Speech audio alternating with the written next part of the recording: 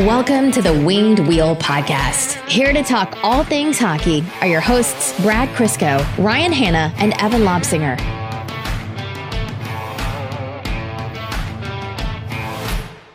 Did you guys know that it was, with the humidity today, 110 Fahrenheit? At Yes. one point? Yes, because I was out for 4 hours of it. Why were you outside? Mika wanted to go play hockey at the outdoor rink at the Crack If Stupid this morning, and then I had to do a crap ton of yard work today. It was great. That's when you tell her that you don't do that during a heat wave, and that's life. Yeah, we didn't last very long there, so it's all right. You actually were out doing yard work today. Yes. What's wrong with you? No, thank you. So many things. Yeah, Evan says that. He just got back from the golf course.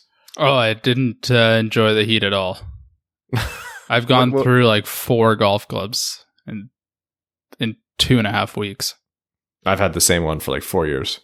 Mine is a darker shade of blue now. It makes no sense. It's disgusting. I don't do well in the heat. I was telling you guys earlier about a frustrating day I had at work, and then I was just downstairs. I'm like, why don't I feel any better? And I was like, it's hot. It's hot inside and it's hotter outside, and I can't do anything about it. We finally went for a walk at like 8 p.m. and it was only maybe like 90 degrees. And there's no escape unless you have air conditioning. No, none at all. Anyhow, somewhere closer to the sun than we used to be. Welcome to the Winged Wheel Podcast. I am what's left of Ryan Hanna.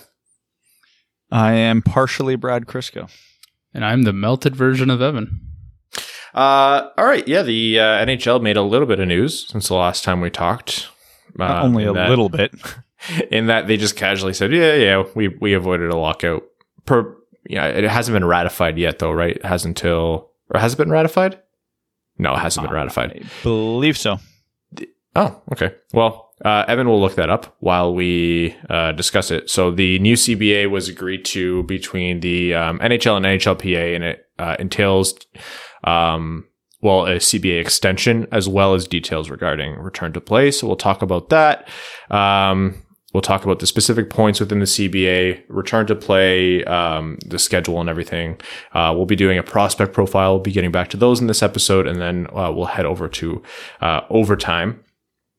For those who are wondering or who haven't listened yet, we do have our interview with Doug McLean last episode, which was a really fun one. So, posted clips of the episode on YouTube, as well as obviously the full episode is available wherever you get your podcast. The interview is also on YouTube. So, go check that out. Appreciate all the feedback you guys had. I'm glad you guys enjoyed Dougie's, candid nature so much. I went back and listened to what he said about, Ovi. It made me feel so bad. What would the NHL look like today? Regardless, the CBA. So we've heard and seen the same jokes a trillion times on Twitter. It's not original what I'm about to say at all. But of course, all it takes is a world-ending, a worldwide global pandemic to avoid a lockout for the first time. Because right now, what we had gotten used to as hockey fans was the habit of, there's a CBA deadline coming up. There's almost definitely going to be a lockout. Death, taxes, et cetera, et cetera. Yeah, except this time it wasn't death and taxes. It was... Because it took actual literal global death to avoid it. Well, it's not...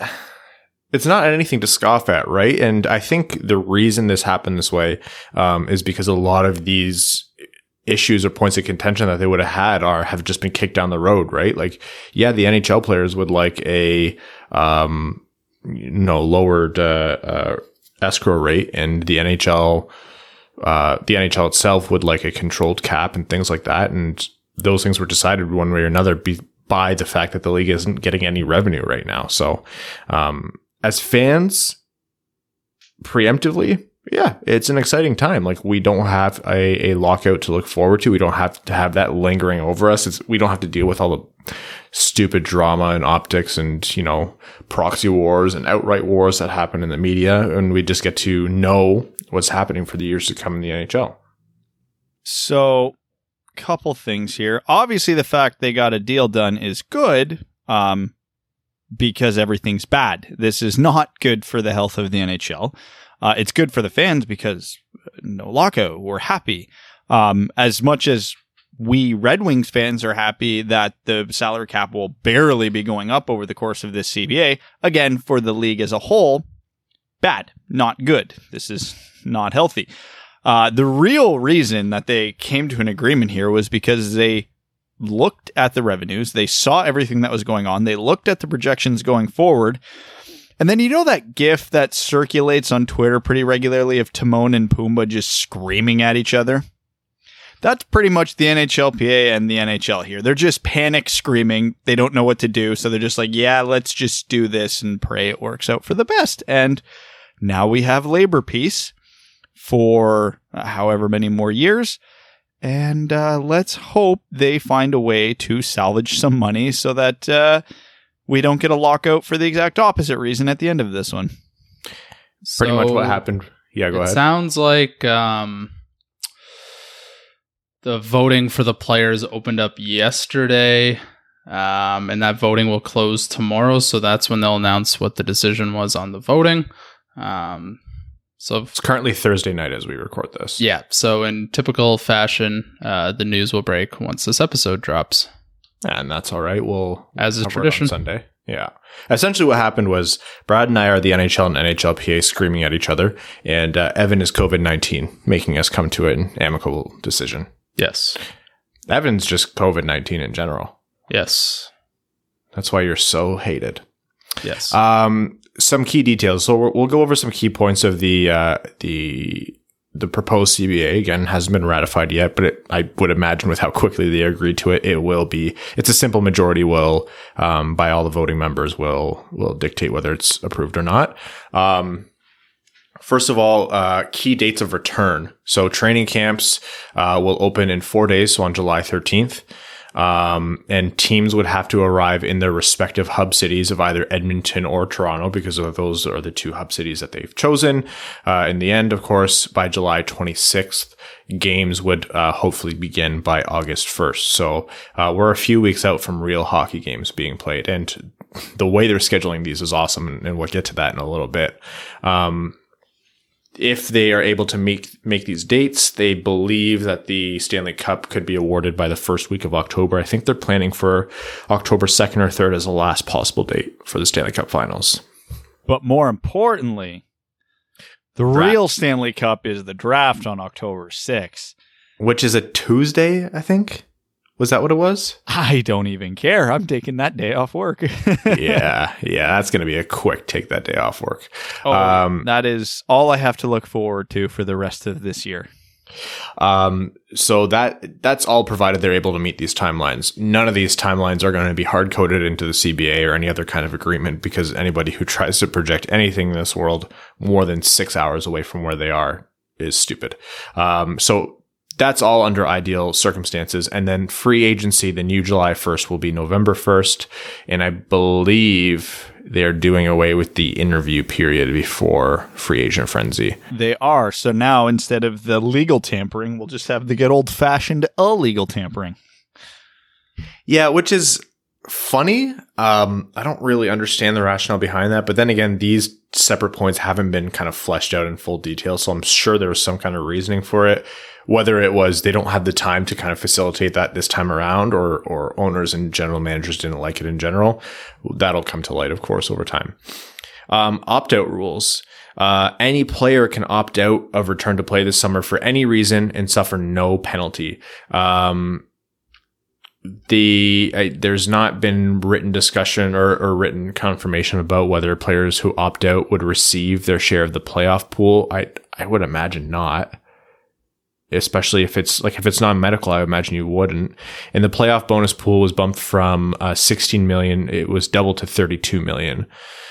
So, just as a quick summary, players who lose in the best of 5 playoffs, the qualifying round, they'll receive 20 grand, and the rates would go as high as 240 grand per player for the cup winning team.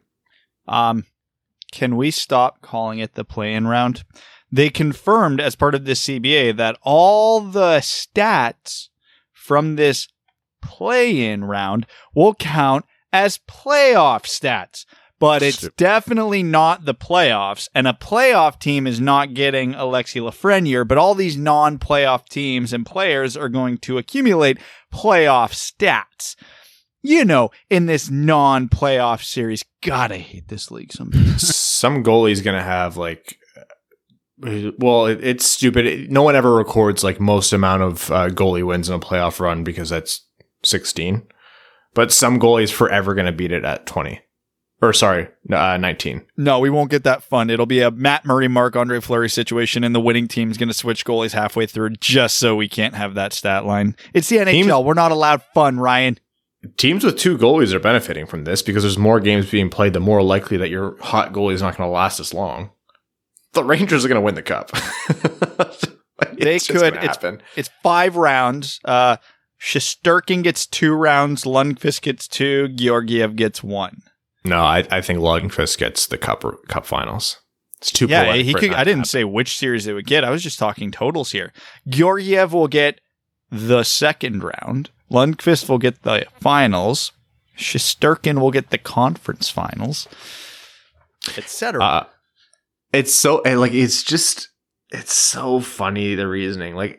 For people who are saying, look, there's no point in being upset about this. It didn't affect the Red Wings at all, practically. Yeah, you're totally right, man.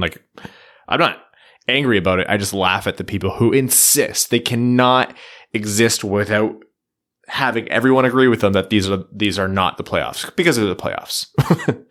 Oh, these games simulate the rest of the regular season? These stats should count for the regular season then. Plain and simple. Yep. Ding, ding, ding. Very straightforward there. Nothing complicated at all.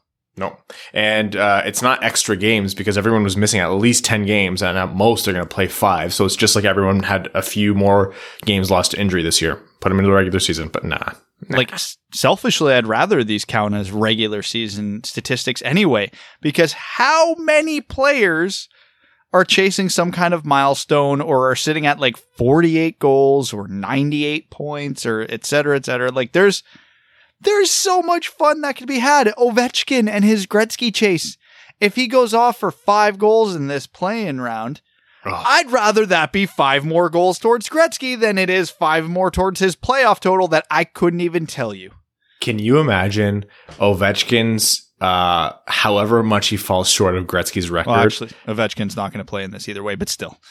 Oh, that's right. Yeah. Oh, still, man, you ruined the hypothetical. Yeah, well, whatever. There's still other guys. You could, David Pasternak's 2 goals away from. Oh, yeah. I'm super worried about David Pasternak's legacy. That guy doesn't have too many more chances. San Jose's not playing. I was going to say Marlowe's creeping up on the games played record. What else do we have? We beat our own point. Welcome to the Wind Wheel podcast. Yep. Nothing is allowed to be fun, and I'm still so angry about this playoff round that I have to cheer for Toronto. I have to cheer for all these teams I hate. I hate this so much. I'm deluded by the Heat right now. I'm back on. Nah, I hope Toronto loses and they're in the this pool just because of how absurd it would be. I will regret saying that, and a version of me 3 hours from now will slap myself for even thinking such a thing, but that's where I'm at right now. No, Edmonton's my chaos team. I want Edmonton to win the Stanley Cup or Alexis Lafreniere. They are not allowed to do anything in between. Edmonton is truly just the good for hockey pick, right? Because, yeah, it's not fair at all, but what is in this life or this NHL draft lottery. And at least we get to watch the best of McDavid and Lafreniere then. And Draisaitl, and Nugent-Hopkins, and Athanasiou, and Yamamoto. You could not... can you imagine Lafreniere, Athanasiou, and McDavid? All you would have to say to Andreas is, hey, skate fast in a direction and it'll just shoot the puck off your skates. Yeah. That's it. Some other key points about the salary cap, which are, we talked about this last episode as well. So, and it will be an ongoing discussion, of course. The upper limit of the salary cap will stay flat, for 2020, 2021 at $81.5 million. It will stay there until hockey related revenue, climbs back up to, I think it's, let me look up the number here, $4.8 billion. So if it hits it quickly, the new upper limit or the new salary cap will be calculated through, actual hockey related revenue from 2 seasons ago to pull pre-COVID numbers, and then just do some kind of weird calculation with projected hockey related revenue. Whenever you see HRR, I know you want to think human resources, but that's hockey related revenue. And then minimum salaries will continue to increase from 700,000 to 770 or 750, and then 775 by 2024, and then 800 by 2025. So not world breaking stuff here, and it's stuff we talked about last episode. This salary cap is going to, at a time when teams were planning for it to jump considerably within the next few years, it is now going to stay flat, or at least close to flat for the next little while. So even if hockey related revenue climbs back up in a reasonable amount of time, you're not going to see a massive jump to like $92 million or anything like that. Like, it's going to take, I think, some time for it to have an appreciable difference. So teams that are in the hole are going to be in the hole. And of course, they'll have time to work with it. But I think the biggest opportunity is within the first season or season and a half for GMs with cap space like Steve Yzerman with the Detroit Red Wings to take advantage of that kind of thing. Do you know who's going to have the biggest advantage with this, now that I think about it? Seattle. Every team learned their lesson with Vegas. Don't get cute. Just let them take their player and be done with it. Some teams won't have that choice. Some teams will be like, I'd rather not give a first round pick to, if you're Toronto, say a division rival like Ottawa or Detroit, I'd rather sell the farm to get Seattle to take a bad contract. So from a hockey fan perspective, this could be great because we could literally have Vegas 2.0. I'm not saying they'll be that good, but hey, maybe Seattle gets in the playoffs right away. Maybe they're a competitive team. A lot of early projections on this team look like they could be surprisingly good again. So again, you couple this with a global pandemic and the fact that teams will absolutely want to unload their bad contracts to someone. Hey, why not the brand new team? Because Lindy Ruff just got hired. Oh, yeah. The NHL doesn't learn from its mistakes. If we know anything, nothing changes. The NHL, everything in the NHL is an infinite loop of stupid and mediocrity. So Seattle's going to take on a lot of bad contracts, get a lot of picks, a lot of prospects, still somehow be good, and then reap the rewards of those picks and prospects for years to come. I just realized that people on YouTube are going to notice that Evan's worn the same shirt, I think, for like 3 of the last 4 episodes. Yep, it's the weekly schlepping shirt. Is that your just post-golf shirt? Yeah, pretty much. I just try to wear something super comfortable.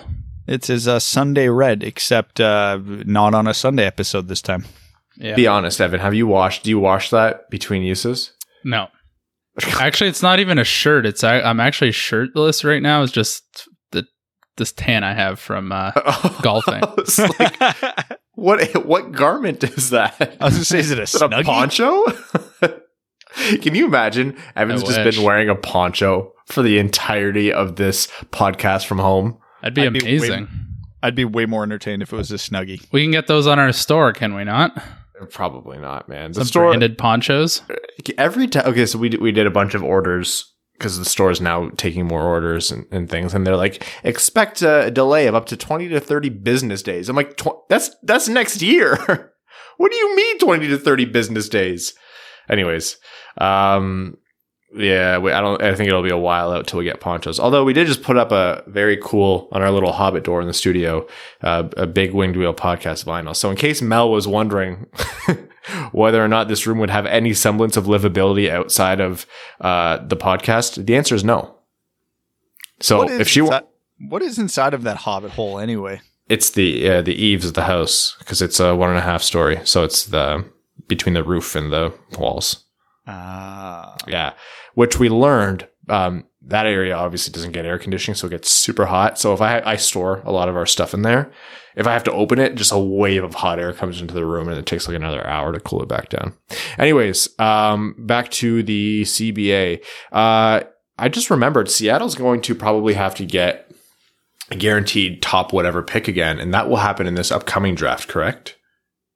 No. Or is it? It's not the Shane Wright draft. It's the Atu Ratti draft. Yeah, but that's better because you don't want that to happen at the Shane Wright draft. No, but now we live in a reality. The Red Wings could drop 4 spots. Who cares? I don't care. I don't care anymore. They're dropping regardless. The Red Wings aren't drafting higher than 4th next year. Well, we're going to cry about 4th to 5th. No, let's get it through our heads now. There's no hope for the next draft lottery. It's over. All of it was done this year. We could finish dead last and pick 5th. Amazing. I hope it happens. I don't care. I don't give a shit. You can't care anymore, right? You can't. I can only be hurt so much, so many times. Even this year, we approached it as rationally as you could as fans and analysts and podcasters and talking heads, whatever you want to call us, dipshits. We approached it exactly how you're supposed to, and they still found a way to make it hurt. You cannot go into this with hope. If you are a fan of the Detroit Red Wings, do not have hope. I am warning you. Do not have hope.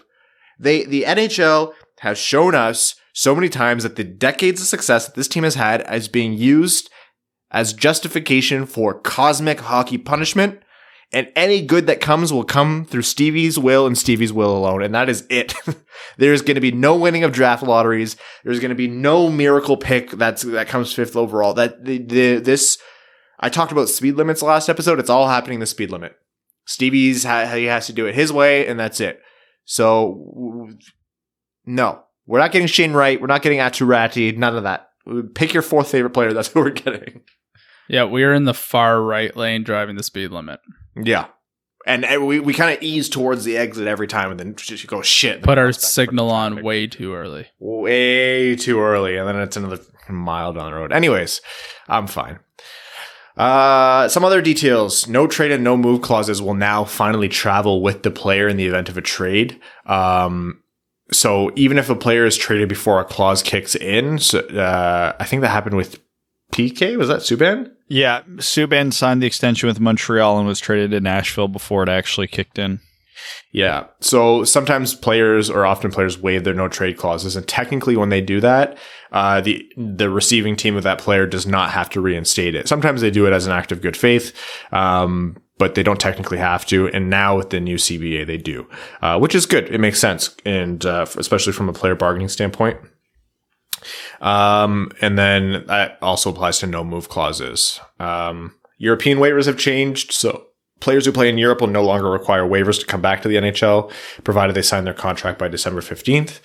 Would that have made a difference with Detroit and who's the goalie they signed that at the end? Nabokov? Yeah. Yeah, that would have made a difference.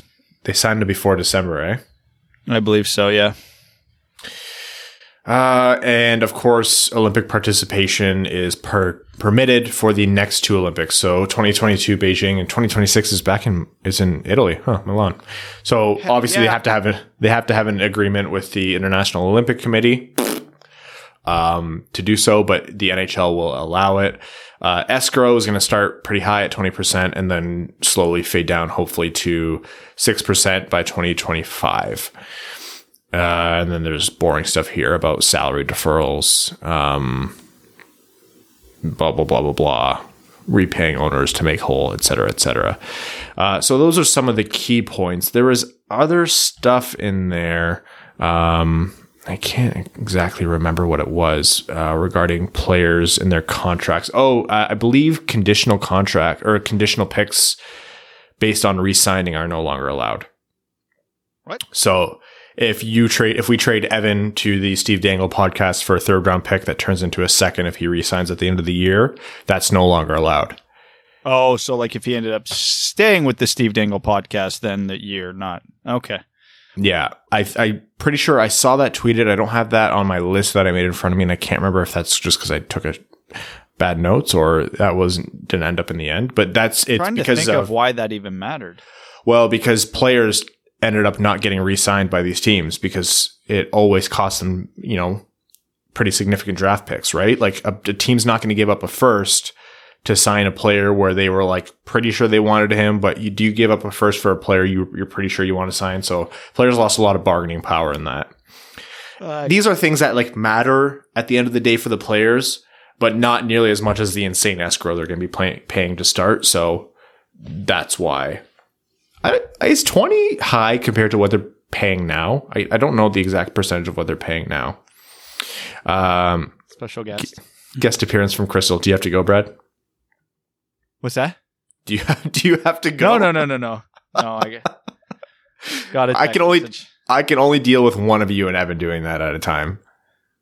And Evan hasn't even clued into the fact that we're talking about him. I'm reading about He's escrow right now. Just in general? No, I'm trying to figure out what the yearly payment in escrow has been.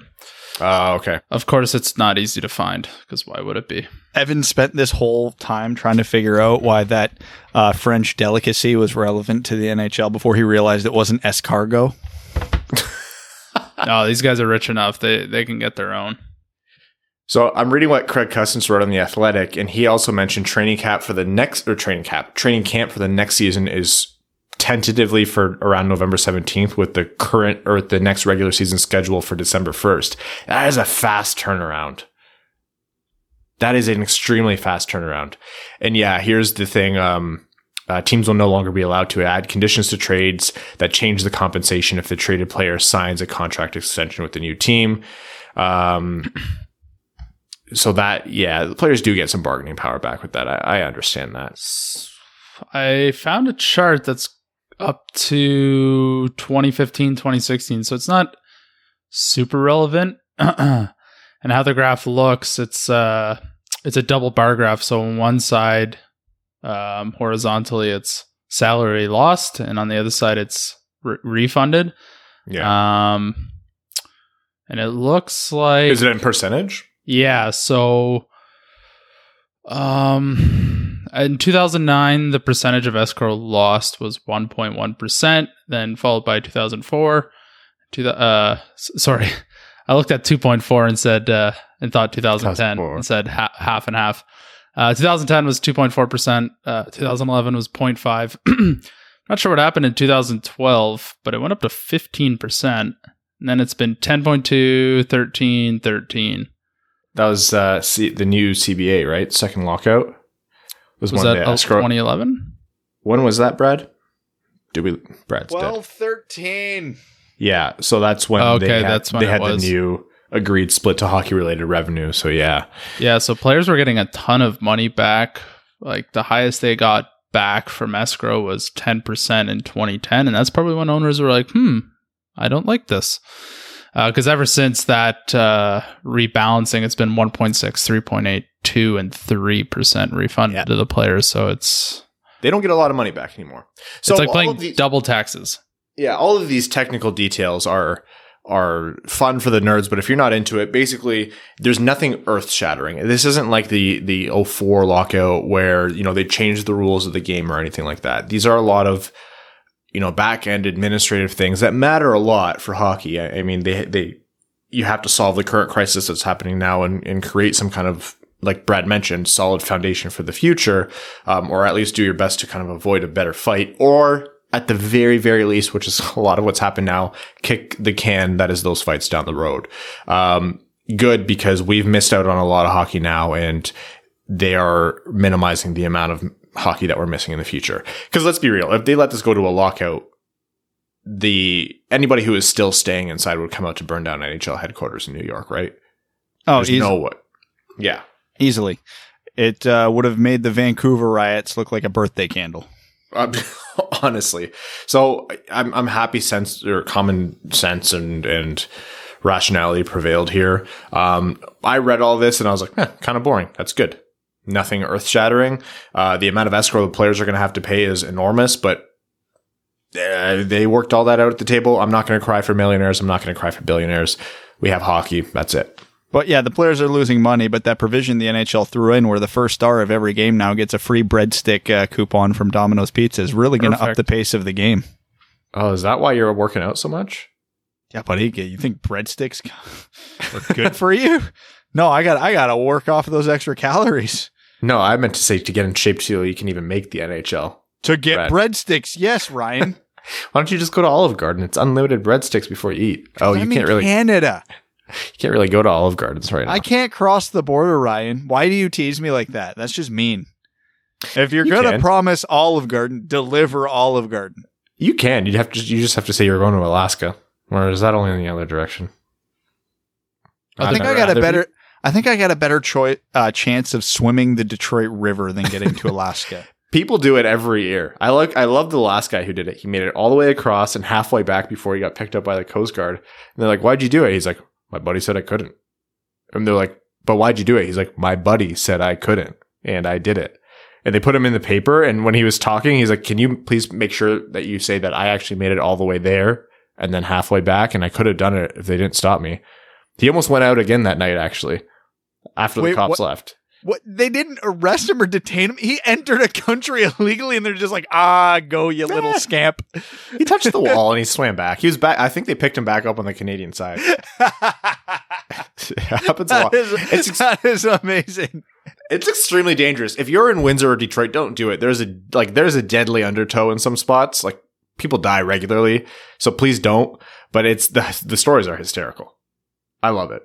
Whenever people fish in there, I'm like, ooh, don't do that. Don't eat anything that you find in there, please. I'm surprised you'd even be allowed to fish there. Yeah, there's no laws. It's Windsor and Detroit. True. Fair. Anyways, that's a CBA. The pertinent points for the Red Wings here, the salary cap. And it looks like even after it's ratified, the dates aren't going to be solid. So we're going to work towards a range of dates as we prepare for these things and kind of talk about them. But keep in mind that this could all turn upside down, and it's not necessarily all upside down as in they start December 25th or like December 14th instead of December 1st. No, it could be they have to start like February 28th instead of December 1st. Like it really just depends on forces way beyond the NHL's control. So it's good to at least have a plan. And it's good that they understand that their plan may all go to shit, which if I'm a betting man, which I'm not, that's what I put my money on. So we talked about the dates of return to play. They basically want the play-in round to happen in 10 days, the first 3 rounds to happen in a maximum of 2 weeks, and then the Stanley Cup Finals to happen in a maximum of 13 days. The awesome part of this is that they want to split the East and West hub to pretty sure make sure that we have like unlimited, unfiltered, unadulterated hockey from the moment we wake up to the moment we go to bed. If only I could enjoy that hockey. They want games, I think this is Eastern time, 3 games a day in each of the hub cities, 12 p.m., 4 p.m., and 8 p.m. No, which is just like local time in Edmonton. Local time in Edmonton? So that means we would be getting 10 p.m., 6 p.m., and 2 p.m. would be the game times Eastern Standard Time. I'm not sure. Now, because they said, the one thing I wasn't clear on, so they said that those would be the time. No, they're behind us. They're behind us where we are. Yeah, so an 8 p.m. local game in Edmonton would be 10 p.m. Eastern Standard Time. Oh, you're working backwards. Sorry. Yeah. So the one thing I wasn't clear on, though, is does that mean Edmonton and Toronto are both going to be running those time slots, or is it going to alternate? So are we going to have 2 games at 2 p.m. every day then? Or how does that work? Or is it going to be literally 6 games a day, or is it only 3 games a day? I wasn't clear on that. It's 6 games a day, but there's a 2-hour time difference, right? So 12 p.m., 12 p.m., 2 p.m., 4 p.m., 6 p.m., 8 p.m., and 10 p.m. That is a dream. That is amazing. And I have a lot of vacation time coming up from work in the next couple months. Honestly, if it's essentially March Madness in terms of broadcasting and TV time, but hockey. Hey, March Madness is just game after game after game after game. We never got to run our March Madness pool. I say we run a pool for each round. That's your job, Evan. That's your job, Game Master. That's Evan's role in this podcast, by the way. He's Game Master. That's why he doesn't talk so much. No, I'm not doing that. You sure are. It literally says on his business card, the Vice President of Fun and Games. Yeah, the President of Fun and Games is actually Mika. It used to be one of Brad or myself, but she wrestled control in a coup. So we're still trying to get power back, but she's a tough cookie to crack. We haven't been able to figure out where she acquired the tank.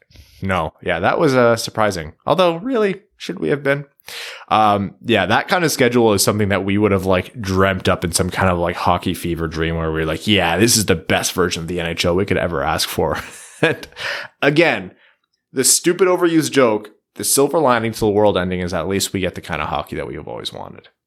Until that ends, because the world ends. Let's get to the second round. And funny enough, they've also told us what hub or what hotels the hub cities are staying. or the teams in the hub cities are staying in. So Hotel X in Toronto is going to be Boston, Tampa, Washington, Philly, and Pittsburgh. So the teams that aren't involved in the play-in playoff. Wait, isn't one of them? Which one of those is Pittsburgh? Yeah, Pittsburgh is involved in the playoff. Well, isn't that awfully presumptuous, NHL? Royal York Hotel has Carolina, New York, Toronto, Columbus, Florida, the Rangers, and Montreal. I think to mess with Toronto, they should have just put Boston in there just to psych them out. They're not playing, but they're there. On the same floor. Alternating rooms. Yeah. Can you imagine Toronto wins their series and they come back to their hotel room celebrating and standing there at the elevator just grinning as Brad Marchand? He's not saying anything. He's just grinning at them. He sticks his tongue out. Kissing his imaginary ring again. He licks the door handles to their hotel rooms. He probably does that anyway, for being honest. And over in the West, I guess a Marriott is St. Louis, Colorado, Vegas, Dallas, Edmonton, and Nashville. And then in another one, or the Sutton place is Vancouver, Calgary, Winnipeg, Minnesota, Arizona, and Chicago. Shame on the NHL for not just going all out and putting Edmonton with Vancouver, Calgary, and Winnipeg. But all in all, should the NHL live stream the hallways? Yes, or definitely yes. Absolutely. Should the NHL have a redemption bracket, which is mini sticks in the hallways with the teams that lose the play-in? Yes, or absolutely yes. No, that should be the main. That shouldn't be the redemption bracket. If the NHL does not generate 15 commercials from these live candid views of the hotel hallways, they will be the NHL we know and love that cannot help themselves for their life's worth. My favorite part about this is, you know how a lot of Canadian hotels will have like a Tim Hortons like built into the building somewhere, if not directly off of the lobby.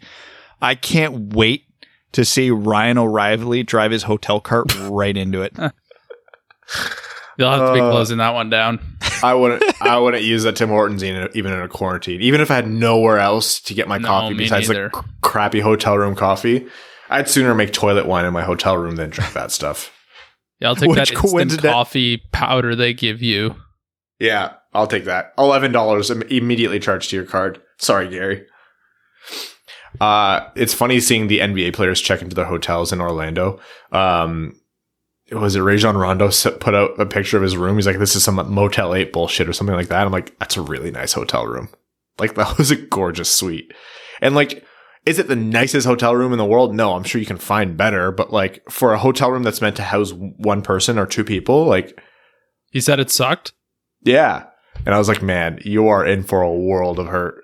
And like, the NBA is getting a lot more than what the NHL is getting, right? Like, they have way more money. And like, they had their meals, and everyone was laughing about their meals on Twitter because it all came in like prepackaged portions. And the only thing I thought was like, the food looks not bad.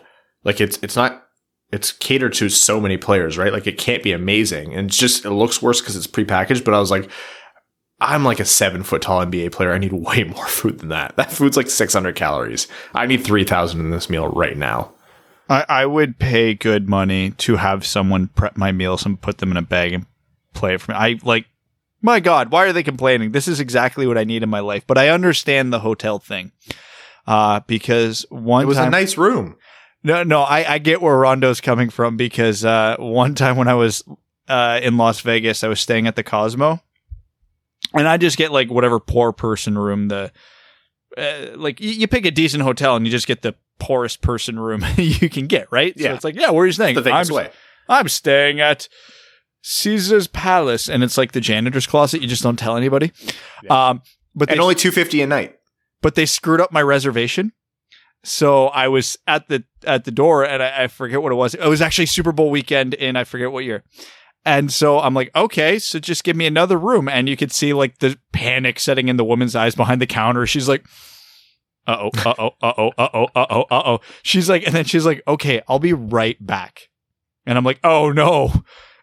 Excuse me, miss. I don't know if you know this, but I'm from the east side of Canada. Like, I can't, like, you need to give me a room here. And then she comes back with the manager. So, sir, we don't have any regular rooms, but we do have a suite available. And like, my eyes got wide. I'm like, I can't afford that. I don't think she finished saying it. I'm like, I can't afford that. And she's like, no. Like, it's on us. And I'm like, what? We have to give you so much extra space. I'm like, what? And so I'm thinking like normal hotel room, and then a suite's probably like twice as big, maybe an extra bed, and I might get like the little kitchenette set. I walk in to a wraparound suite that is bigger than my house. It was unreal. I can't stay in a hotel anymore. Nothing will ever live up to it. Overlooking this strip, just looking down upon the unwashed as I'm in my minor mansion.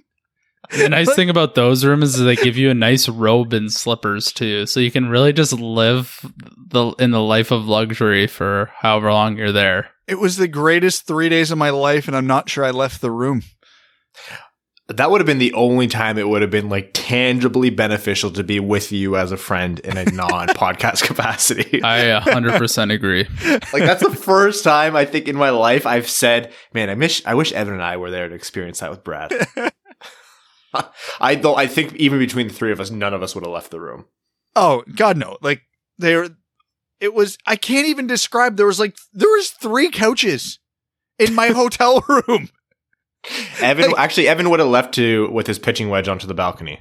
He could have. I don't know if I could have hit a driver from one end to the other. It was a dogleg right, so it would have been hard to begin with, but still.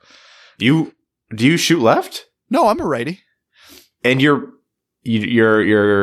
drive doesn't hook to the right?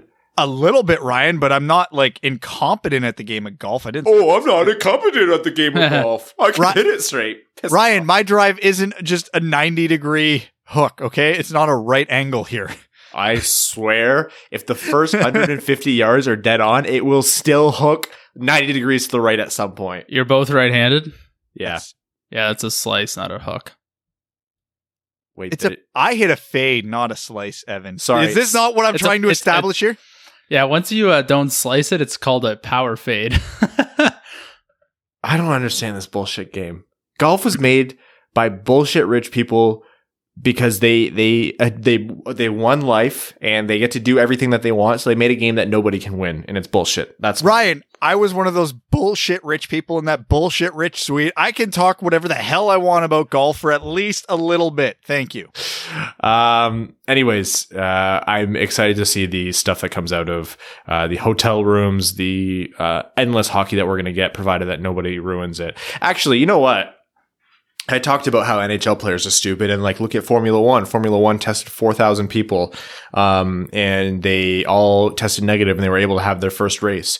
So because they obviously had to cancel a lot of the races, like somewhere in China, somewhere in Brazil, like they had to obviously cancel those races. So what they do to try to fill out their race calendar, is they've done the same track more than once. So the first race was in Austria, and the second race is this weekend, also this exact same track in Austria. The last race happened on Sunday. Between Sunday and now, 2 of the premier drivers in Formula One traveled back to where they live in Monaco and went out in public and broke their bubbles and broke the quarantine and then came back to Austria. Yes, the average athlete is dumb. The average person is dumb. George Carlin had it perfect. Think of how stupid the average person is, and then remember, half of them are dumber than that. It's Austria. You live in Monaco. First of all, Monaco's just buildings. I'll just say it right now. Cool place. Yeah, definitely cool. There's stuff to do, but it's just buildings. Austria, you're in one of the nicest parts of one of the nicest countries in the world. Go for a friggin' hike. There's a mountain next to the track. Next to the track on which you race. You just take their helicopter to the top. I'm not even like. Anyways, but NHL, no athlete is exempt. Yeah, they're NHL players though, like if they break the quarantine rules that the NHL has imposed, they're like booted out for the rest of the playoffs. So Yeah, let's see if they enforce it. I will be impressed if they enforce it. I think they will enforce it, but I don't think there's any NHL player dumb enough to risk that. Well, in the playoffs, if this was the regular season, I would bet on half of them breaking it. But in the playoffs, every NHL player, no matter how dumb or arrogant or careless, turns into a robot. That's the special thing about the NHL playoffs. At least 4 players / personnel from the Cup favorite St. Louis Blues, or at least one of the Cup favorite St. Louis Blues, tested positive after going to a bar. I didn't say they were smart about their own health, but they are not going to risk a Cup run. There was no repercussions other than getting sick and possibly dying to the NHL player, but now there are repercussions to hockey. And as dumb as that sounds, that is literally more important than their own health to most of these players. And it sounds like I'm making a joke there. I'm really not. The NHL actually, believe it or not, could use Mike Babcock's services here. Because if you need someone to lock down a team and make sure they don't get up to any bullshit through any means necessary, which is like also like mental and verbal abuse and manipulation, Mike Babcock would come in handy here, just scare them all straight. So I don't condone anything that he's done, but... So what you're saying is the teams with the scariest coaches are going to be the favorites? Well, someone call up Allison. Congrats, Columbus. You're going all the way. If only we can hope. Okay, we haven't done a prospect profile in a while, so before we get to overtime, I do want to do a prospect profile. And this, I didn't forget it. Yes, this prospect profile is not going to be a first round guy. So sorry for those who are hoping for that for this time around, but we will get to it. But this time it is going to be from North Bay in the OHL, Brandon Coe. Big man. Brad, kick us off. Real big boy. Real skilled boy. Late birthday in his 3rd year of OHL eligibility. When you watch him play, your immediate thought is automatic first rounder. Big, decent skater. Great hands, super talented, great vision, plays physical, everything you want. In his 3rd OHL season is still less than a point per game. He is, he reminds me a lot of Riley Sheahan in a lot of ways, in the sense that you watch them and go, why aren't you good? Because North Bay sucked. They sucked. They were terrible, but he's been there for 3 years. The eye test says this player should be good. The everything else shows this player is not good. So is it a guy that you take a flyer on in like the 3rd round, maybe late 2nd round, and be like, okay, he had no help in North Bay, maybe, but I don't know. He's also tremendously inconsistent. Like Noel Gunler, we were saying, generally tends to take like every 4th game off. Brandon Coe takes 3 of those 4 games off, it seems. Yeah, pinning down Brandon Coe is difficult. You definitely see the talent in him, but you would just imagine that through 3 years, there would be something more to say about his stat line.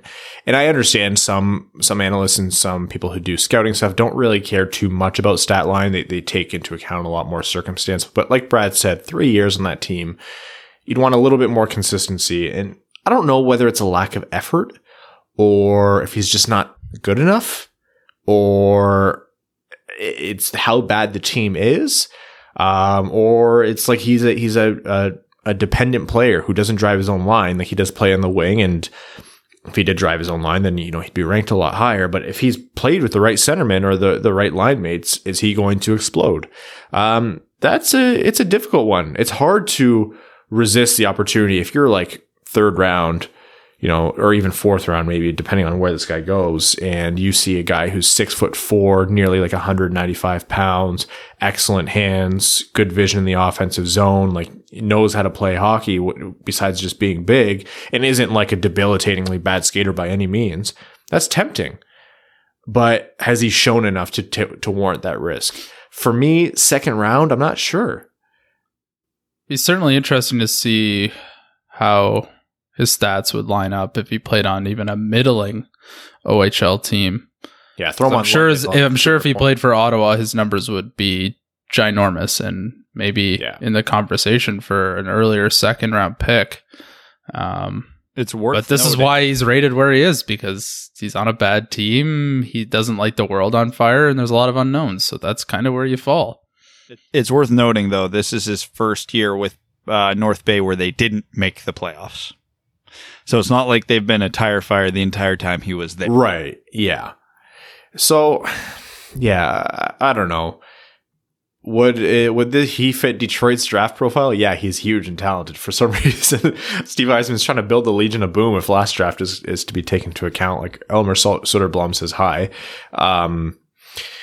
He doesn't jump off the page for me. I understand it's an intriguing skill set, and I think there is definitely a shot for there to be a lot more beneath the surface, that you just need the right program and the right kind of line mates and development to get out of that. But I think that also rings true for a lot of these guys. Like, you don't just become an NHL level prospect and not all of these guys are total duds, right? Like, there's a stroke of luck and circumstance that comes with developing into an NHL player. Some players are so good, it doesn't matter where you go, you'll be good. And some players are actually, they never would have made it unless they were in the situation that they're in. And that's another layer of scouting players that it's really hard to predict. So I don't know.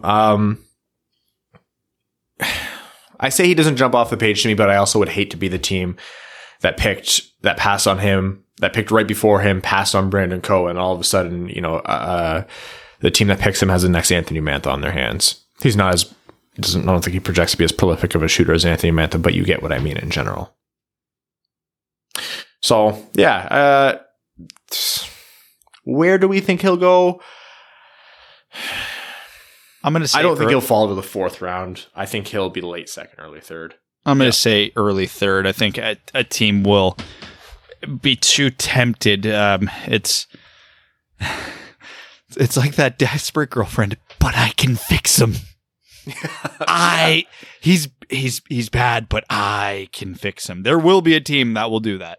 Absolutely. It might be the Red Wings. Look, in your life, you should never pick a partner that you need to fix for them to be good. But if you're an NHL team and you're drafting a third rounder later, that is absolutely what you should be doing. Yes, 100%. You're drafting tools and going, we can do it. We have this. No, we can rebuild him. We have the technology. Before, it was only like Detroit and like Chicago that could do that. Actually, not Chicago. But yeah, if teams have fleshed out development systems and they know, they're like, yeah, we've taken in huge guys who have consistency issues before, and we put in the right line mates, and look at these proof of concept cases. So I would not be upset if he was a Red Wings pick. Then again, you'd have a very short list of people where I would say, yeah, I would be upset if this guy was taken by the Red Wings past pick 32. Like, you cannot possibly be terribly passionate about those kinds of things. I remember being disappointed when they took Tuomisto, considering, because I wanted, Kaliev, and I wanted, Philly took him. He's a good shooter. Brink, yeah. Bobby Brink, and Detroit just missed out on them, and that's fine. And they took Tuomisto, who was like kind of off the board, and I was like, don't love that pick. And yeah, but that was 35. That's a premium pick. Yeah, and that's the thing. And that was like my upper limit of what I possibly could, as someone who's already putting way too much stock into something I'm not a professional at, to be disappointed in. And even then I said, well, I'm not thrilled by this pick, but they know something that we don't, and they seem to be really high on him. And look, Tuomisto's doing great so far. So far. Please always take everything that we say about prospects and their development to so far. So if they took him in the third round or late second round, like, would not be upset about that for a second. Okay, Patreon, overtime. You guys want to do overtime? Yes, please. All right, we're going to head over to overtime, which on this midweek episode of the Winged Wheel podcast is going to be Patreon exclusive. This is I've been naming them just stupid stuff, so this is the no lockout edition. To thank all of our Patreon supporters, because you guys are the reasons why we are able to keep the show going, especially through the lockdown, and we're almost back to hockey. Joe D'Elia asks, sup guys, quick hits. Movies you never get tired of. Shawshank Redemption. Inglourious Bastards. You took my answer, you son of a bitch. Now you have to pick a different one.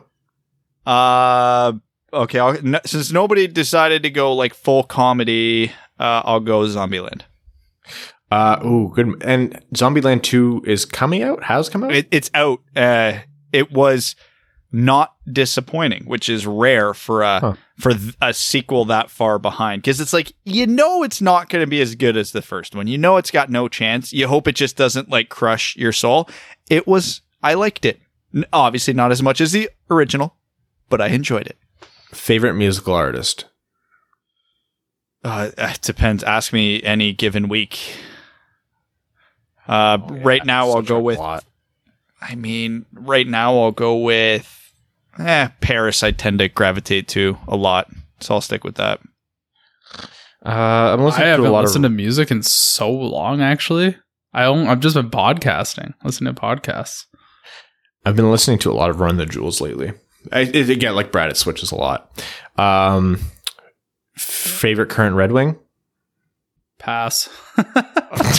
Again, ask me any week. I'll go Mantha. Yeah, Larkin.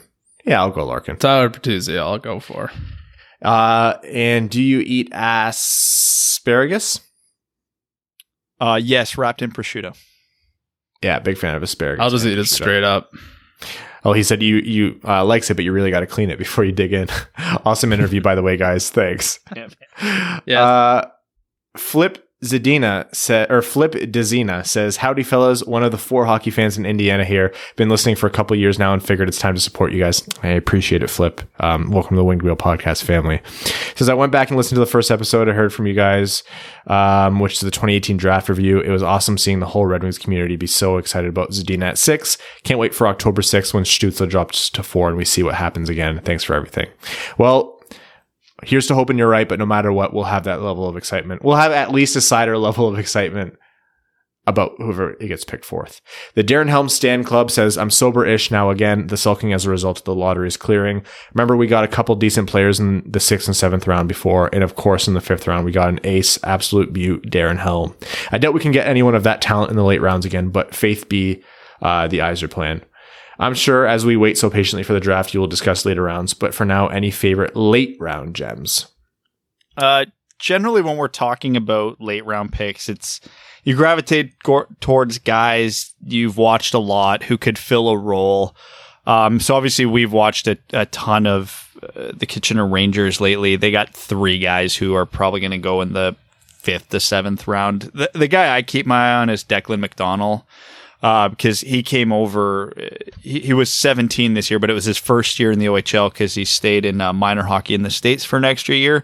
Hell of a shot, works his ass off. Not going to ever be a top 6, probably not even a top 9 guy in the NHL, but I could see with good development him turning into like a really good role player with some offensive kick to, pop in maybe 10, 15 a year while playing a specialized role.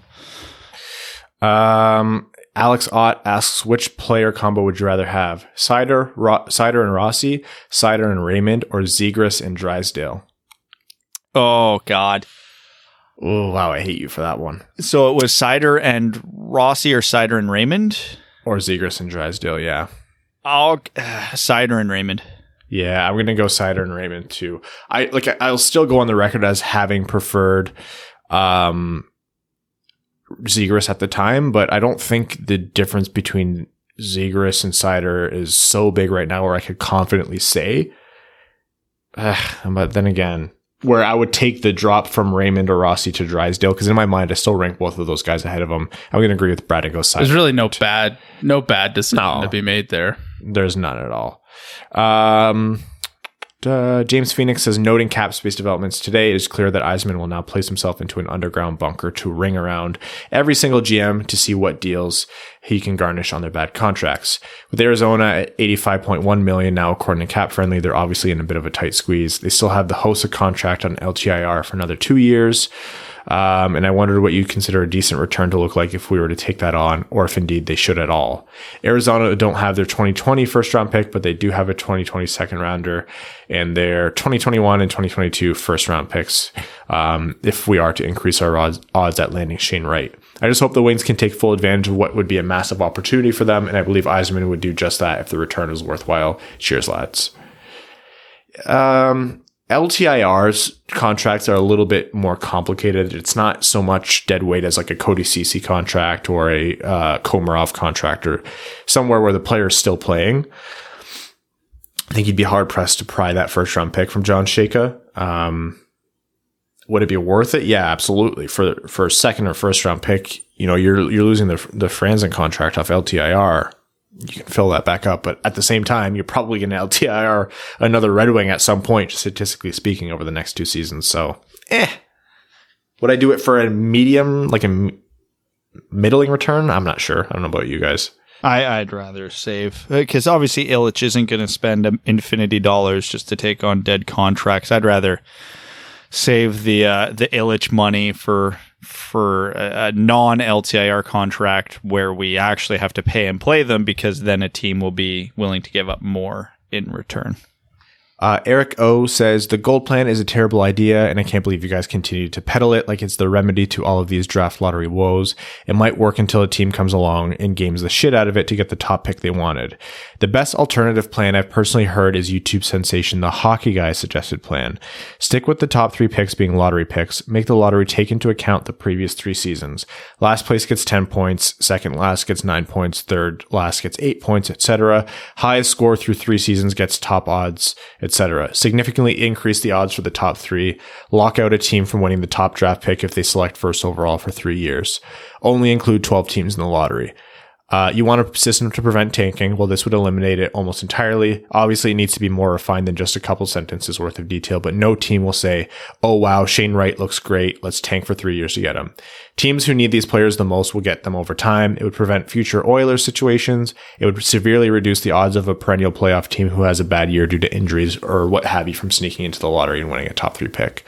What makes you stand by the gold plan as if it's a viable option? Couldn't a GM just trade a few pieces to expedite their playoff berth elimination, then pick up a couple pending free agents at the deadline to try to go on a run before anyone else can catch up? Do you want to go first, Brad? Yes, desperately. Okay. I can hear you breathing. Yeah. One, the gold plan, I did not hear a single reason in there why you're against it, for whatever that's worth. It absolutely prevents tanking, because if you game the system, I don't even know what you mean by game the system, because to get mathematically eliminated first, you have to be truly terrible. But then if you're that truly terrible, well, you're not going to win a lot of games. So in a normal year where the Red Wings aren't so dramatically bad, most of these teams are going to get mathematically eliminated relatively close to each other. Obviously with the weaker teams getting a bit of a head start. And yeah, you'll have those one-off years where like a New Jersey is terrible and whatever, but that's going to happen. I've actually come around on the winning multiple lotteries, because I was firmly against the team getting it multiple times. If you're truly that bad, I'm actually in favor of getting it a few times, because look at the Red Wings right now. And also the biggest thing is strength of draft class matters, because imagine the Red Wings are a bottom 3 team for the next 3 years. We win the draft lottery last year and get Aatu Räty, who would probably go 5th in this upcoming draft. And then because of that, we're eliminated from the Shane Wright contention.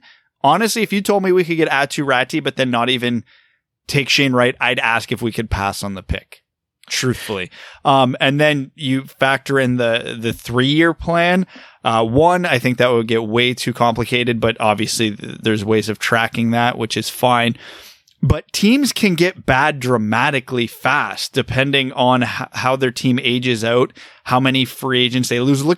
Now they held up well this year, but look at what happened to Columbus last year. You're telling me that all their superstars leave, they shouldn't have a shot at a top pick this year? The NHL changes way too rapidly to do anything in 3-year intervals. So I personally don't like that idea very much at all. Eric, what you outlined to me is actually, I think, also a really good plan. And it focuses on the issues of the draft lottery more than I think the gold plan does in terms of creating a truly fair system. And that I'll give credit to for sure. The most attractive part to me of the gold plan, outside of reducing the amount of random chance that goes into who gets the top pick, and the fact that it's any of these bullshit, 13th or 14th best odds getting it, is the fact that it makes games competitive the entire season. I love the idea of making like game 79 for a team that's well out of the playoffs important. And to me, that's an attractive thing that the NHL could do to generate a lot of interest, to create like a second tournament in the later parts of the season without formalizing a second tournament. Like that's something that they would love to do in terms of creating a game within a game. That said, like, yeah, I understand people think it's gimmicky. And could a GM game it by tanking and then trading for pieces at the deadline? Yeah, absolutely. And then it's your job as a fan to decide whether that's something that you would appreciate as a viable strategy or something that you would think is gimmicky. But is that even... I personally would think that's good strategy. Yeah, is that even gaming the system? You're giving up assets. You are essentially then trading for that pick. And if that trade works out in your favor, well, good. If right now the Red Wings traded for Louis Eriksson's contract and got Thatcher Demko, that could be classified as gaming the system, but nobody's going to view it that way. So the plan that he outlined here, I also think is really good. I like the idea of taking a larger sample size where you're taking multiple seasons.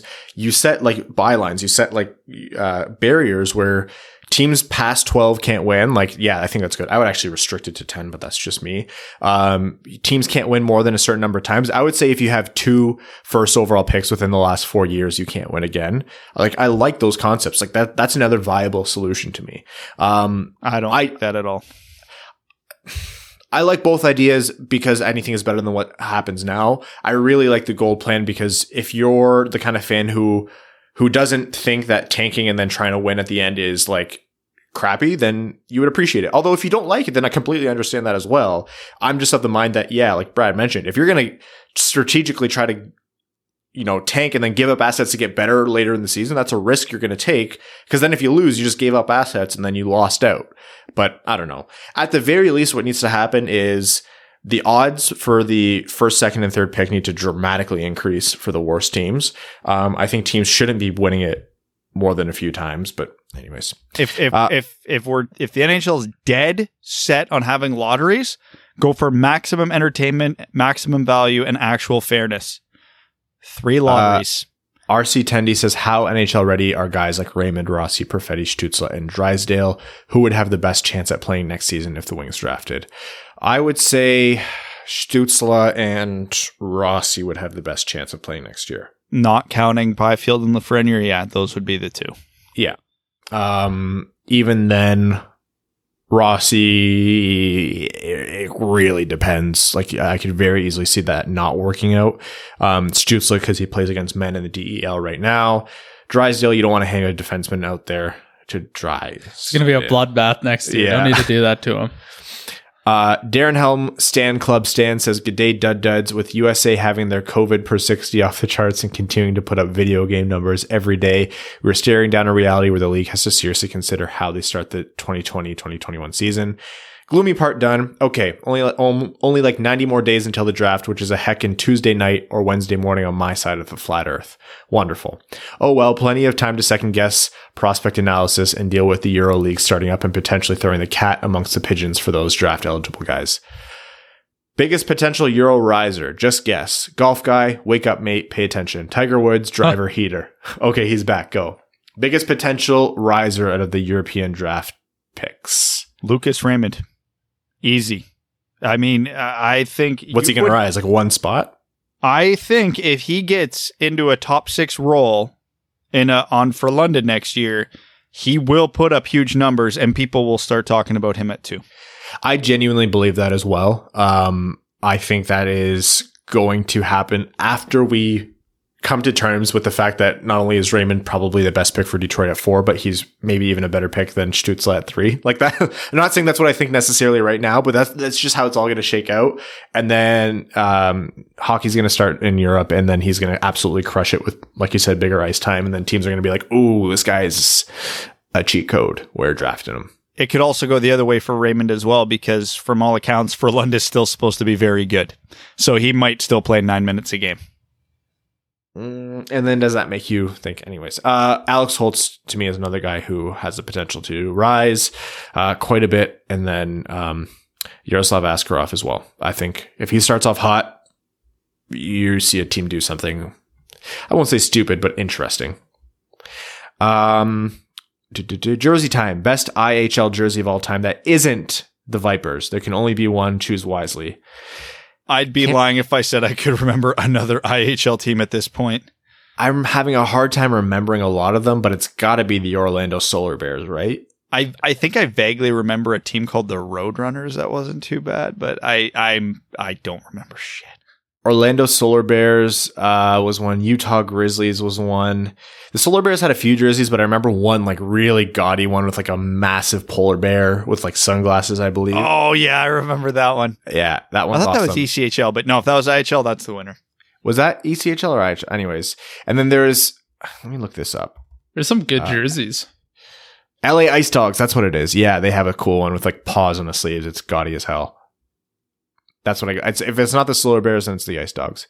Remember when it's the middle of a pandemic to use organic, ethically sourced Stay Fresh cheese bags to cover your face, to protect you and your fellow humans. Stay Fresh cheese bags, a Fournier company committed to fighting COVID-19. Steve E asks, will any Red Wings aside from Larkin make it an Olympic roster? Hronek, maybe?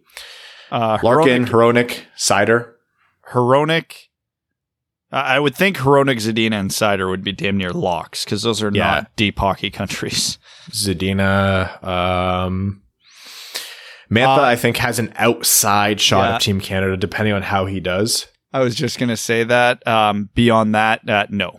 Those are the only options. Well, whoever they take at fourth, if they take Stützle, he's definitely going. And Rossi, too, won't be there because I don't think Austria qualified. Dylan Krill says, hey guys, if you could go to your dream concert, who would be the two opening acts and who would be the headliner? Artist or group, dead or alive? Thanks. Oh man, well we got to go. God, well, Run the Jewels, Rage Against the Machine was going to be a show, so I'm pretty pissed that's not happening. Oh, that would have been good. Like, for me, Linkin Park would have to be the headliner just because they're like, I've been listening to them for so long, and to see how they're doing their shows now is so cool. Because, like, God, I've been listening to Linkin Park for like 21 years. That feels weird to say. I've seen Kendrick Lamar before. I thought he was an amazing live.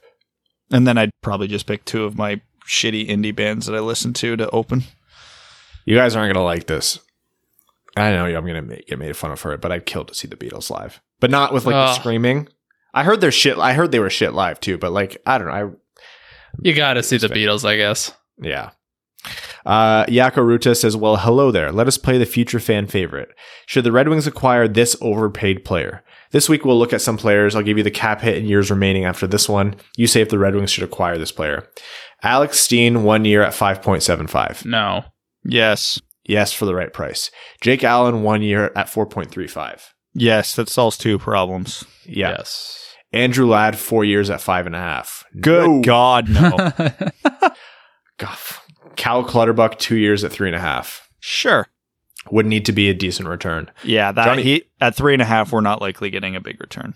Johnny Boychuk, 2 years at $6 million. Yeah, I could do that. Yeah. We're not doing much for 2 years. Have to see the trade. Nick Leddy, 2 years at 5.5. Yeah, sure. Thomas Hickey, 2 years at 2.5. Yeah. Fine. Louis Eriksson, 2 years at $6 million. Yeah, because that means you got something great in return. That's probably the favorite because that will get us a big damn return. Same vein, Brandon Sutter, 1 year at 4.375. Yeah. I mean, the answer to all these is for the right price. Yeah. Except for Ladd. Good God. No. Yeah. 2 years is the most I would do. And the more money we can get, like Louis Eriksson makes the most money, has 2 years left, and isn't objectively good anymore. He will get the biggest return. He is the prize jewel of the bad contracts to acquire. On that note, Kwaz says, I actually hope, I always say Kwaz, but it's Quaz. I know because it's part of his last name. It's Quaz. I actually hope we take on Louis Eriksson's contract. That would be an upgrade for this landfill blaze and leveraging that cap space. So guys, I am now an uncle to a beautiful baby girl. Hey, congratulations, man. And here's the thing. Mom is a Pens fan. Oh. Ew. Sorry to hear. Kids are impressionable. You have time. And well, my family ain't. Her maternal grandmother got some Penguins clothes for her. It's only natural that I get Red Wings clothes for her. Brad, any website suggestions for such things? Yeah, if you go to wingwheelpodcast.com and go to the shop page, we sell onesies. Baby onesies. There you go. Yeah, I haven't actually bought any kids' clothes online. It's all been either at the LCA or locally. I mean, I work for a company that sells this kind of stuff, so... Last thing, flying formation through thick clouds can get sketchy fast. I did that 2 days ago, and oh boy, was it sporty. Hey man, whenever you're allowed to bring in random civilians onto your fighter jets, let us know. No, Yes, please. I would do that. You wouldn't do it, Brad? Sure. Nope, no chance. Come on. Nope. That would be And a great way to go. And it's funny too, because like I'm not generally scared of speed or heights, but yet no. So, but you are then? Yeah, kinda, yeah. How are you on airplanes? Fine, totally cool. It's just the concept of like fighter jets, like Blue Angels, that kind of stuff. You don't like it? Yep, exactly. All right, we're gonna set this up. We will set it up for some point. Lauren T says, I think one of the only good things about our team situation right now is how much cap space we have. You guys have talked about how Yzerman might want to take on some bad contracts to get some extra draft picks or other incentives, but do you think it's realistic he would try and go for some free agents that might be looking for a new team? I personally love to see him take a swing for Tyson Barrie, seeing as the dude can barely catch a break in Toronto. Thoughts on that? I wasn't looking at Brad at the moment, so I'm sure he was just either shaking his head or he got distracted.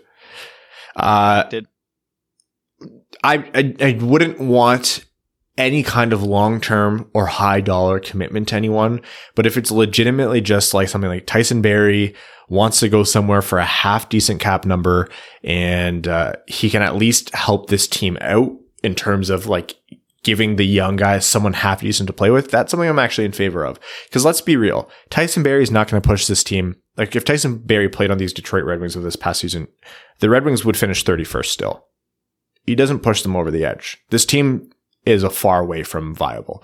So that's the kind of contract where like it keeps him away from other teams that need him, which, cut off the nose to spite the face. Actually, it doesn't make sense. He's a good player.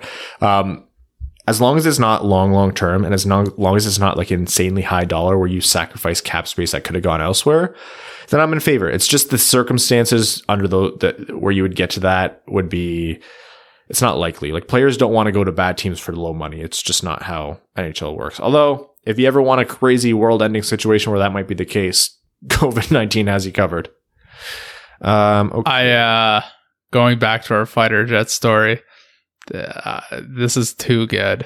There's actually a fighter jet in Waterloo that offers it. Oh, Brad. Take a guess how much it costs for 45 minutes. 45 minutes? You have to buy 45. Do you know how much fuel that is? That's $1,000. Oh, at least. Okay, so the price to do it for 45 minutes is $3,500. I'm happy we're poor, so you can't make me do that. And even if you tried to, even if you paid it, I still wouldn't do it. Even if Evan and I both paid $1,750 of our own money, you wouldn't do it. No. I'm mad that you got that sweet. Someone's going to do a Kickstarter. GoFundMe for this. I'll take the money and spend it on booze. Birthday boy Trev says, what's the most Canadian thing you guys have ever done? Any moments where you stopped yourself and realized how much of a cliche you were being? Passed out drunk in a snowbank while playing pond hockey. Drove up north to get a canoe for camping and saw a moose on the drive home. That's easily the most Canadian thing. Yeah. And basically whenever you go camp, whether you're like a hardcore, like interior Canadian, like when you go camping, it all comes out of you. Like I'm from Windsor. I'm closer to Detroit, Michigan than any other Canadian city. My accent was more like neutral American Michigan than it was like Northern Canadian. I only really picked up like the aboot and the heavy Canadian stuff when I moved further up. But yeah, when I go camping, it's like straight up opening beers with my teeth, flannel shirts, saying, "Oh yeah, bud," like stuff like that. It's not good. Jake Nagy says, if each of the top draft candidates for the Wings was a pizza, what pizza would they be? For example, Rossi is a small but artisan pie that experts are obsessed with, but casual pizza fans say too big of a price for something small. That's actually really good. That's no one wants to pay more for the wood-fired pizza. How about Perfetti, Raymond, or Drysdale? Perfetti is...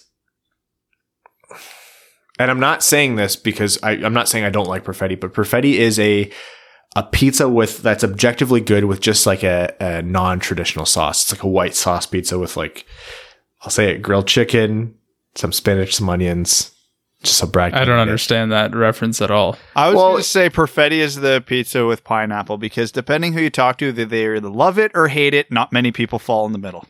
I was going to put Drysdale as pineapple. No, who doesn't like Drysdale? It's just a matter of, is he that high on our list? He's the pepperoni pizza. Everybody objectively likes him, but to varying degrees. Yeah, and then you say, do you take the pepperoni pizza over the like artisan margarita that you have here with Rossi? Yeah, no, I agree. What about Raymond? Raymond is the deluxe pizza. It's got all the toppings, but when everything has all the toppings, it means that there's probably going to be onions on there. So some people will hate it. No, it's all the toppings. But if you're getting any kind of deluxe or loaded pizza, it lives and dies by the quality of the pizza place you're getting it from. If they have shit ingredients, they make a shit pizza, then you just got more garbage. But if they have good ingredients and you get the nice bacon that like crisps up a little bit and you got like fresh mushrooms, not like the canned garbage, like, oh, that's when you get into the good stuff. Good question. Cameron Mugford, who I believe is a new patron. Yeah, he is. Welcome to the Dub family, Cameron. Says, longtime listener, first-time Patreon subscriber. I had to support the show because you guys provide awesome Red Wings content in a not-so-awesome time to be a Wings fan, though things are looking up, I hope. For this upcoming draft, is there any logic to the Red Wings taking Askarov at 4? With no clear goalie coming up at the position, and it's so weak for them, or if 4 is too rich for a goalie, do you see any chance they trade down to 8 or 9 to pick up an additional asset and Askarov? I view the second option as way more likely than the first. So I'm going to get two things because we're going to get this question, I know, 900 times between now, a million trade down scenarios. Short of getting next year's first round pick from a bad team, I don't think there's a trade down scenario that Yzerman's going to entertain. There is logic in getting Askarov, but not at 4. Because as teams are proving now and time again, you can get pretty good goalies cheap and stack the rest of your roster and be fine. The teams that generally tend to pay $10 million for an elite goalie don't do well. Not a great idea. So in the same breath, you don't invest a high value asset like a 4th overall pick on a goalie, no matter how good that goalie is. Because I'm not saying Askarov's not good, but no, that's not something I'm a fan of doing. So last year there was a invisible cutoff after Alex Turcotte, who went 5th, right before Detroit drafted 6th overall. I would have still ranked Zegras high enough to make it worthwhile for the Red Wings to take him instead of exploring trading down, but they obviously didn't think as highly of him or any of the other players available.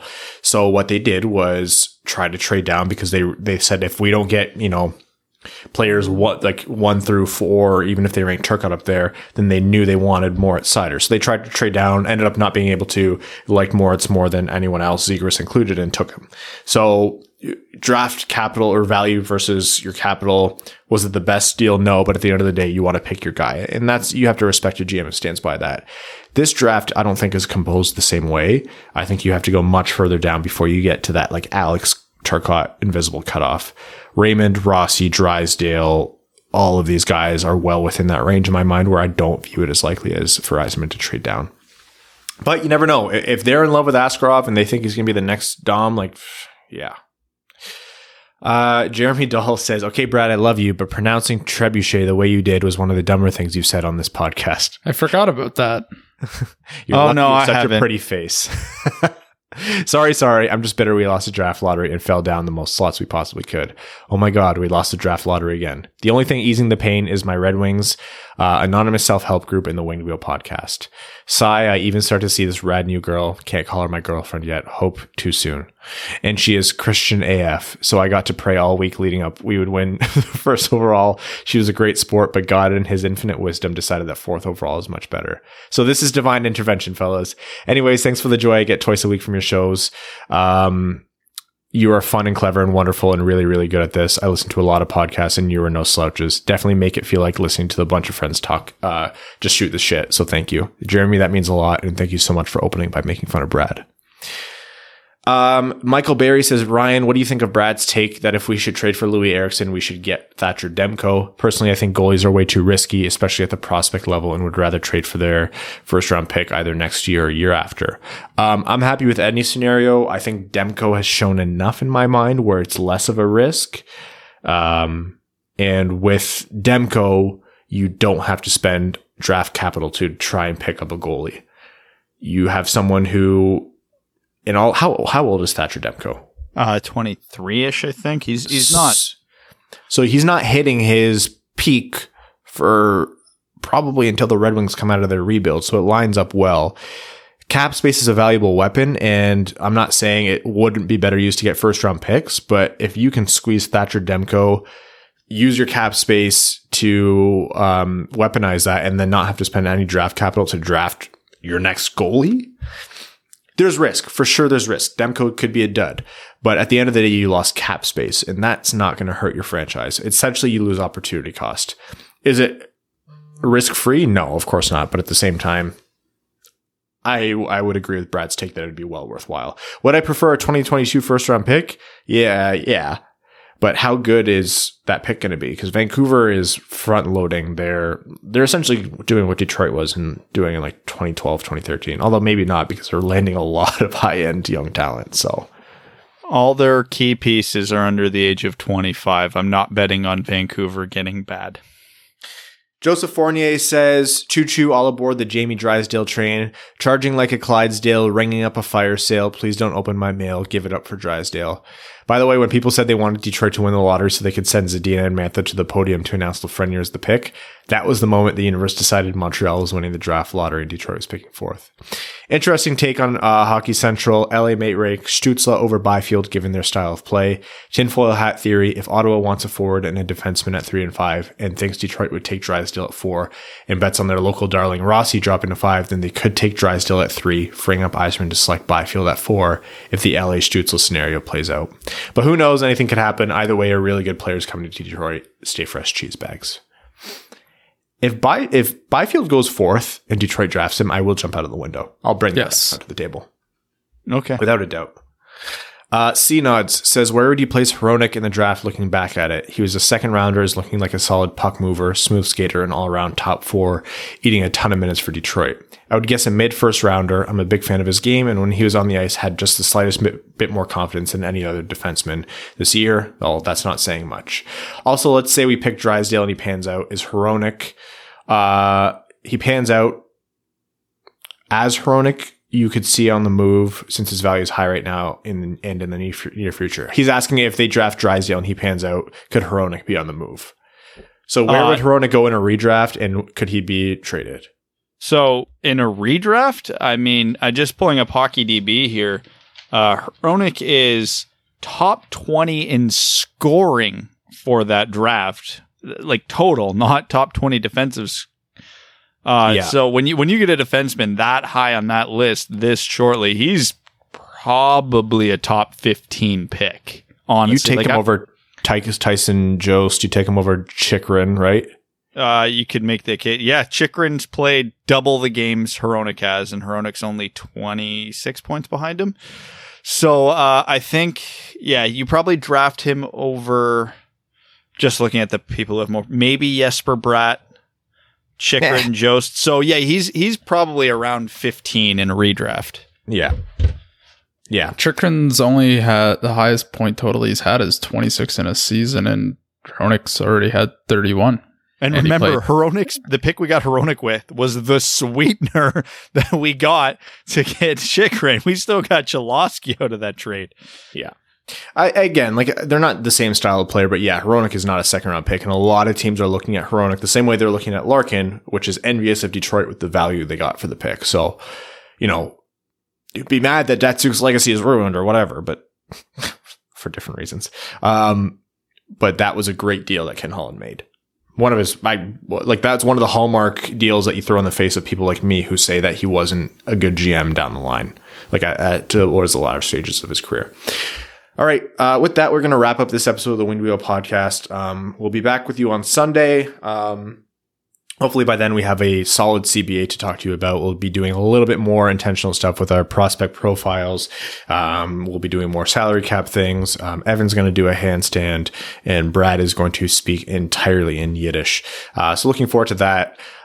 Thank you all for tuning in. Thank you all for supporting the show. Our patrons, our name level sponsors, the septic tank of that bitch, Carol Baskins, Greach, Jeremiah Adobo, Jake Kiefer, Arjun Shanker, Drunky the Dwarf, Brad Smith, Andrew Bohan, Scott Martin, Jacob Turner, Matt McKay, Brandon M., Matthew M. Rice, Luke Johnson, Clayton Van Dyken, Kalen Wood, Hassam Al-Qassem, Charlie Elkins, Hannah Lee, Birthday Boy Trev, Chris Ripley, Alex Ott, Ashley Van Conant, Chris Frank, Connor Leighton, Danny Jr., Matthew Keeler, Simon Anderson, Antonio Gracias, John Evans, K-Waz, and Stan Olson. Thank you all.